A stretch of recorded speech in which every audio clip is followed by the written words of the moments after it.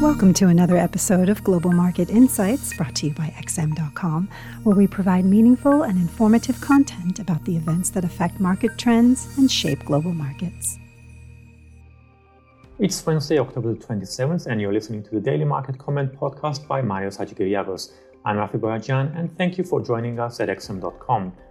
The main event today will be the Bank of Canada decision at 14 hours GMT, which will likely spark fireworks in the loonie as policymakers either validate market expectations for an aggressive rate hike cycle or tone them down.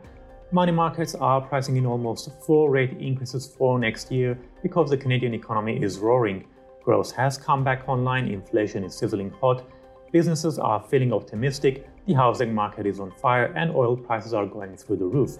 Best of all, the labour market has already recovered all the jobs lost after the crisis, so wage growth could fire up soon to keep inflation dynamics rolling. Hence, another reduction in weekly asset purchases today seems almost certain.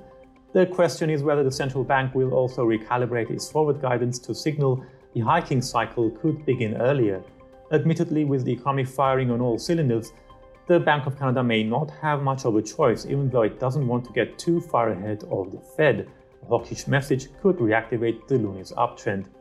Yen weakness emerged as the dominant FX theme yesterday, but the currency has recouped all its losses already, capitalizing on the slow grind lower in global yields.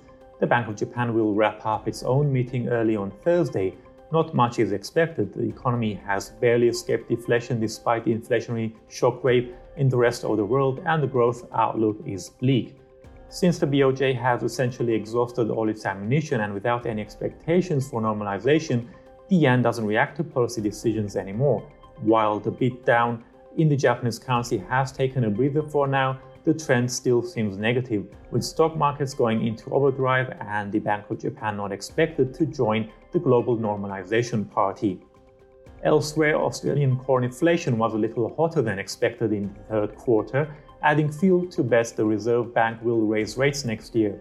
Investors now seem to be playing a game of chicken with the RBA. The central bank insists rates won't rise until 2024, but money markets are pricing in 3 rate increases for next year alone.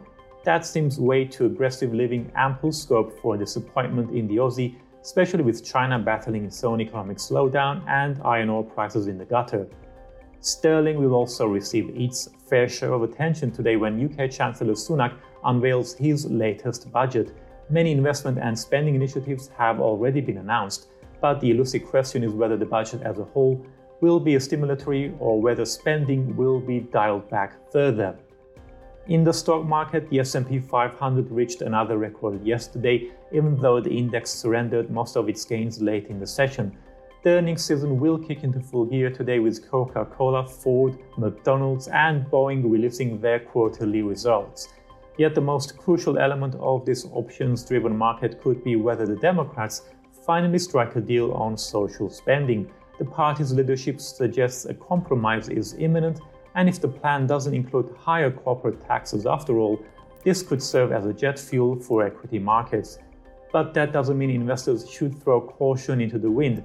There are several risks markets are happy to ignore for now, from unresolved supply constraints to liquidity being withdrawn, to the fact that inflation expectations just won't stop rallying as traders search for inflation hedges.